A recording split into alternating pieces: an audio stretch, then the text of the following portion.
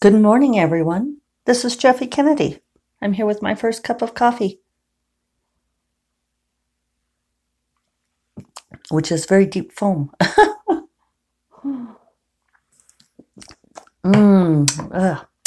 Today is Thursday, March 19th, day empty 7 of social isolation. I think it's wearing on me more than I thought. My life isn't all that different, but a number of things have contributed to feeling restless. This has happened to hit right when I would be feeling spring fever and restlessness to get out anyway. So it's and our weather has not been great. We did get a lot of rain yesterday, so rain is good. And it's supposed to be pretty rainy and snowy all day today. So, but then I might try to get out in the sunshine a bit more. And then also pollen season has hit, so my allergies are going crazy. It's supposed to be marginally better today. We're at like 8.8, but then back up to 10.6 tomorrow. So this is always a difficult time of year for me when the pollen first hits. This juniper and elm blossom is always pretty overwhelming. One of my friends said, well, isn't one of the trade-offs of living in the desert that you don't have to deal with allergies? And I was like, no, there are many great benefits to living in the desert, but not having plants is not how it works. The desert is engineered to, when it does bloom, it blooms very over the top to compensate for the rest of the year. So,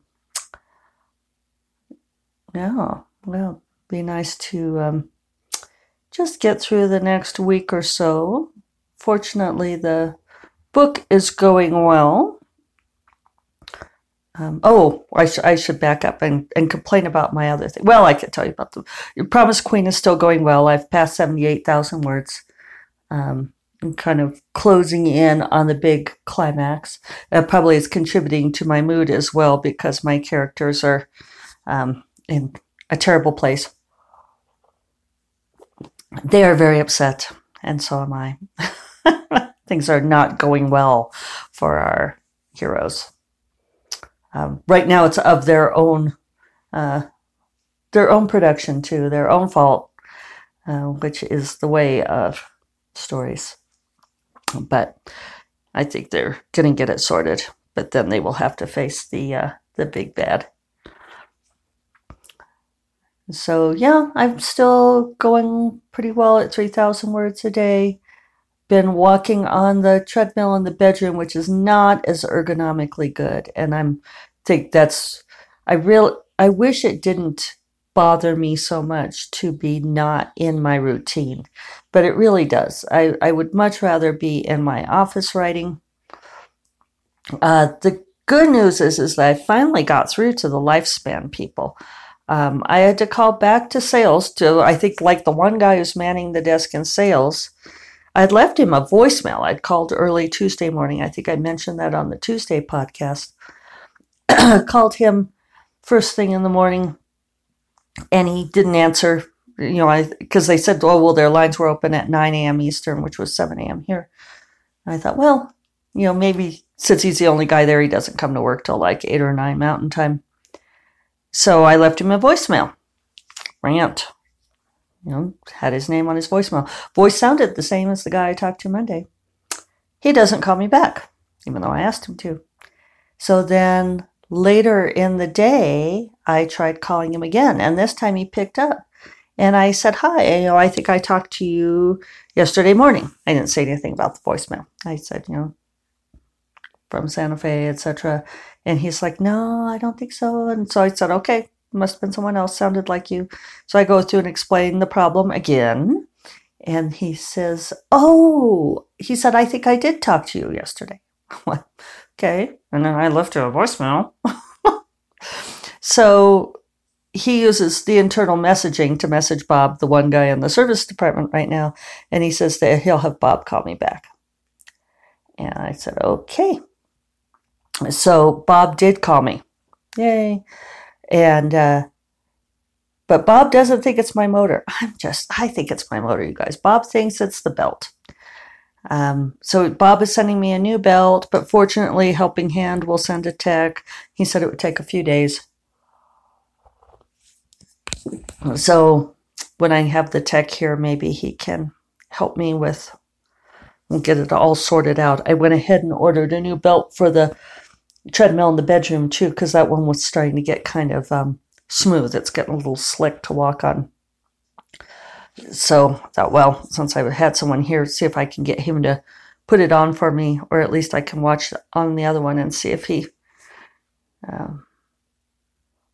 learn how to do it, So I'm feeling disrupted in my routine.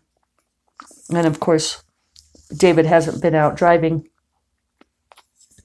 So that probably is, ends up being a lot of togetherness. Fortunately, we have a good sized house and we're able to get outside and do some things here and there. I think some people who live in much smaller dwellings are really kind of feeling hemmed in. One of my friends who lives by herself but has a little cottage, she's created a kind of a little work area on her front porch so she can at least be in a different place part of the day.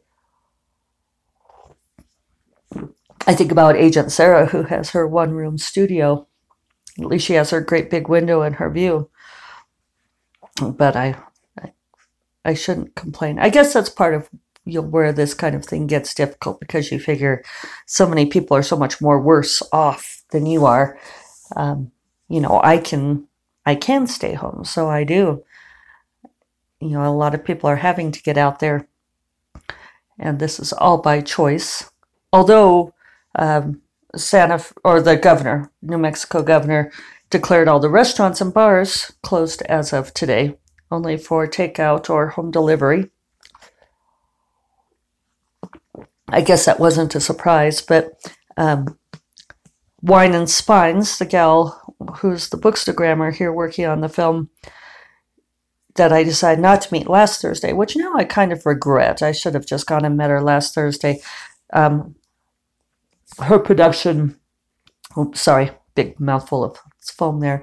Her production is closing up and they're going home because she said they would have kept going because they're a small team, but the lead actor had to try to get home before the borders close.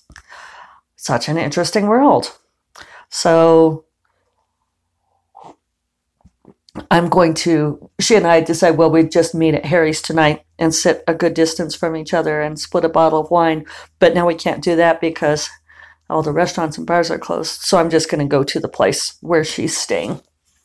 She's been in an Airbnb, and I'll just go there and have a glass of wine with her and chat a little bit and sign her books. So that'll be nice. I think I get into this mindset where I can't go out and see anybody at all.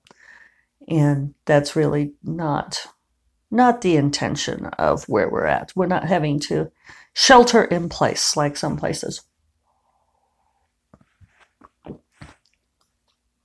One of the things I've been working on with the book, it's funny because I have a pretty good flow, getting the 3,000 words a day. I'm really laying down the words and advancing the plot. And I will have to go back in and layer in a few details here and there. But I thought it was funny, Leslie Penelope on her podcast last week. I haven't listened to hers this week. I should. Last week she was talking about one of the things she was doing on editing was she realized that she had forgotten one of the characters had a dog. And she had to go back in and put the dog in there. So she had left herself a note. What happened to the dog? And I've been doing that too with The Promised Queen. There is a dog. There's a dog. It appears in The Fiery Crown. So for those of you who've already read Orchid Throne and you're going, wait, what dog? There's a dog that appears in Fiery Crown. That's pretty important. But I'm having to, as I have all of my scenes with my characters, and I have kind of a large team of characters too, which makes it interesting. You kind of have to make sure that nobody's just sort of sitting there quietly. So I'm having to go back and remember to account for the dog. And it's funny because when I was solely a reader, I used to wonder, it used to kind of bother me actually, that so many people did not have household pets, that nobody had cats or dogs, like in contemporaries even and stuff. It'd be like almost everyone I knew had some kind of pet. It's unusual to know somebody who has zero pets at all. It's a real human thing that we love to have our animal companions. So I would always wonder, why does nobody have a pet? And I've realized since that it's because for writers, it's really hard to account for people having pets. It's just a detail that requires tracking that I think a lot of authors just don't want to attempt to do. Besides which, if you have pets, they have to be taken care of, right? And it's kind of boring to have your characters be like, oh no, I can't chase after that bad guy because I've got to go home and let the dog out or he'll crap all over my rugs. Got to go home and feed the cats. It used to bother me intensely in Seanan McGuire's October Days series, that October would be out, gone for weeks, in like time warped paths through fairyland and all this kind of thing. And her cats would be home in the apartment. And she would only occasionally, she would kept trying to mention the cats and account for the cats.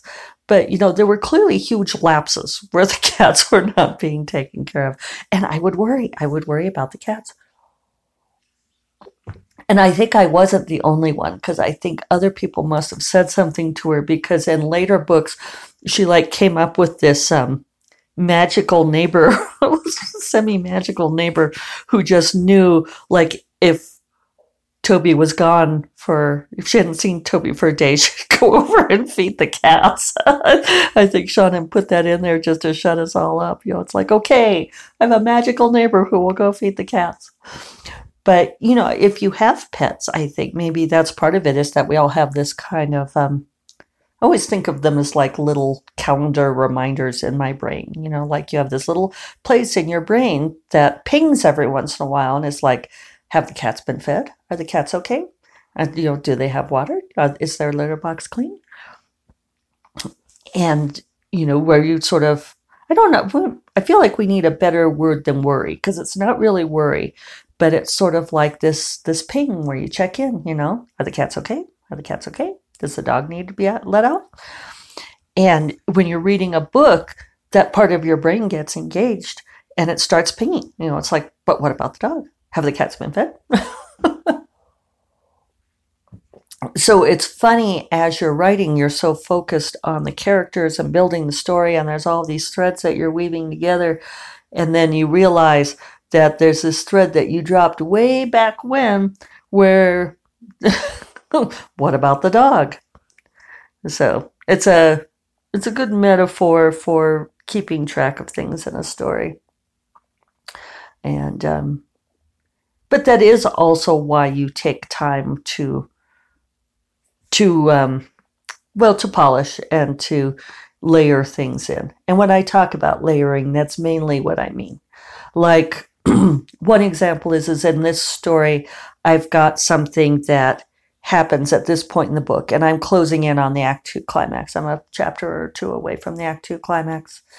And I want there to be a threat of Leah being able to do something and having her decide not to do it.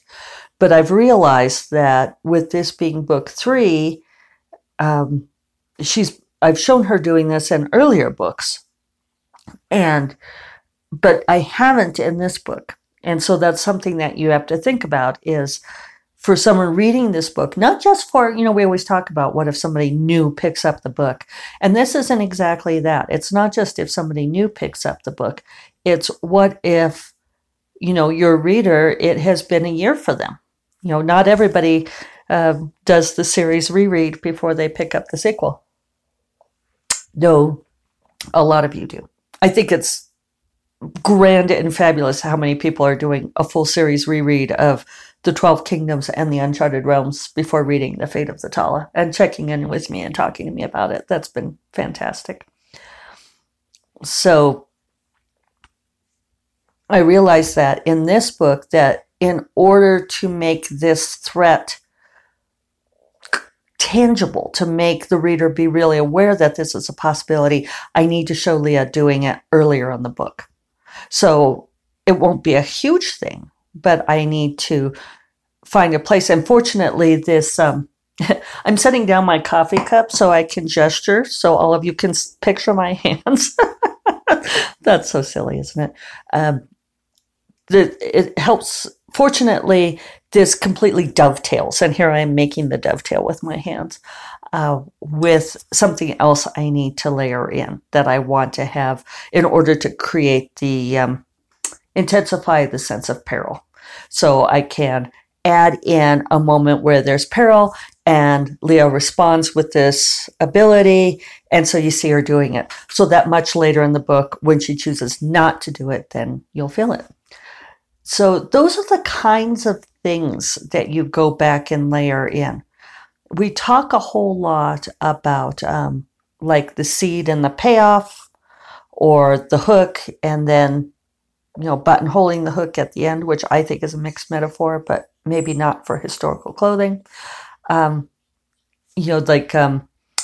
the famous quote, I can't even think of who said it right now, that says, like, if you show me a gun in Act 1, then someone better use it to shoot someone in Act 3.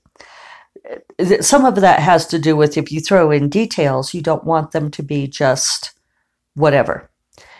And I'm going to caveat that because sometimes detail just adds to the granularity. It adds to the feeling of believability. So you can have some details like putting on face cream, or I don't know, the way that the wind smells coming through the window. Those add to the granularity, to the sense of realness of the story, and you don't necessarily need to pay them off. But there are some details that it can be very satisfying to have the payoff. And so sometimes, for those of us who do not pre-plot, the beautiful pantsers of the world, if you find something towards the end that's really wonderful, and you're like, oh yeah, this is a great moment, this is a big triumph, then one thing you can do to increase the satisfaction of that payoff is you can go back and seed it earlier. You can layer that into an earlier scene, where people would be something like, if only we'd be able to do this thing. And then later in the book, when they are able to do the thing, the reader has that great experience of being like, oh, yeah, awesome. So that's what I mean by layering.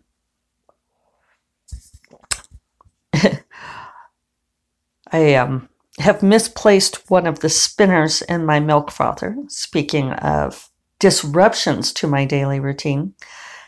And I had to use the foam producing one today instead of the regular one. And it doth produce foam indeed. It's sort of like I could eat this with a spoon. It's really kind of delicious, actually. It's like coffee flavored ice cream without all of the weight. And here comes the sun through the clouds. Yay! So I hope that you are all holding out, coming to a close on the first week of official national social distancing. I guess we're really counting from the 16th. We're going for 2 weeks since the 16th. So another full week after this to get through March, and then a couple of days, and then we'll see where we stand. So then maybe we can all start getting out and hopefully this will have worked to make it so that we're not in such grave peril. So, you all take care wherever you are, and I will talk to you tomorrow. First Cup of Coffee is part of the Frolic Media Podcast Network, and you can find other podcasts there that you would likely love at frolic.media/podcasts. And I will talk to you all tomorrow. Take care. Bye-bye.